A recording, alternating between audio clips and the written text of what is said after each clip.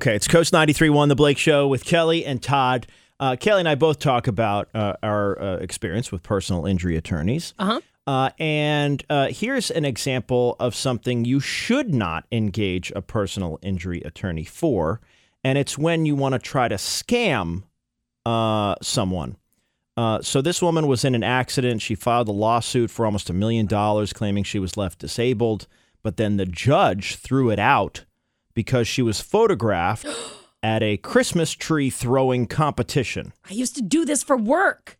Christmas tree throwing competitions? No, but I wish. Okay. I used to, when I worked for Mimic, because people would try to, say that they were injured and get disability. Right. And so if we had an idea that they were faking, we could put people on them to take pictures of them out in the wild. Why does it not shock me that this is what Kelly did for work? It was the best thing ever. I got a guy carrying a kayak one time, and he said that he was disabled and he couldn't. Oh, yeah. It was amazing. Oh, my God. It was the best. Yeah. Yeah.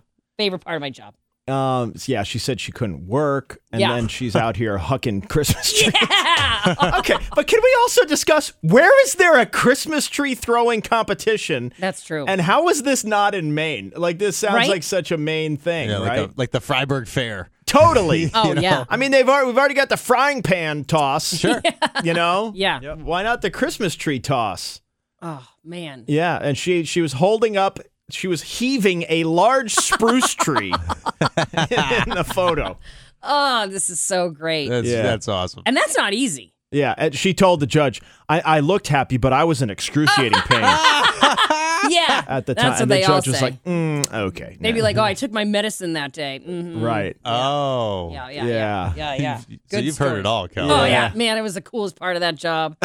I tell you what. It's like detective adjacent. Yeah. You know, it's like the equivalent of being a mall cop or something, you know? Yeah.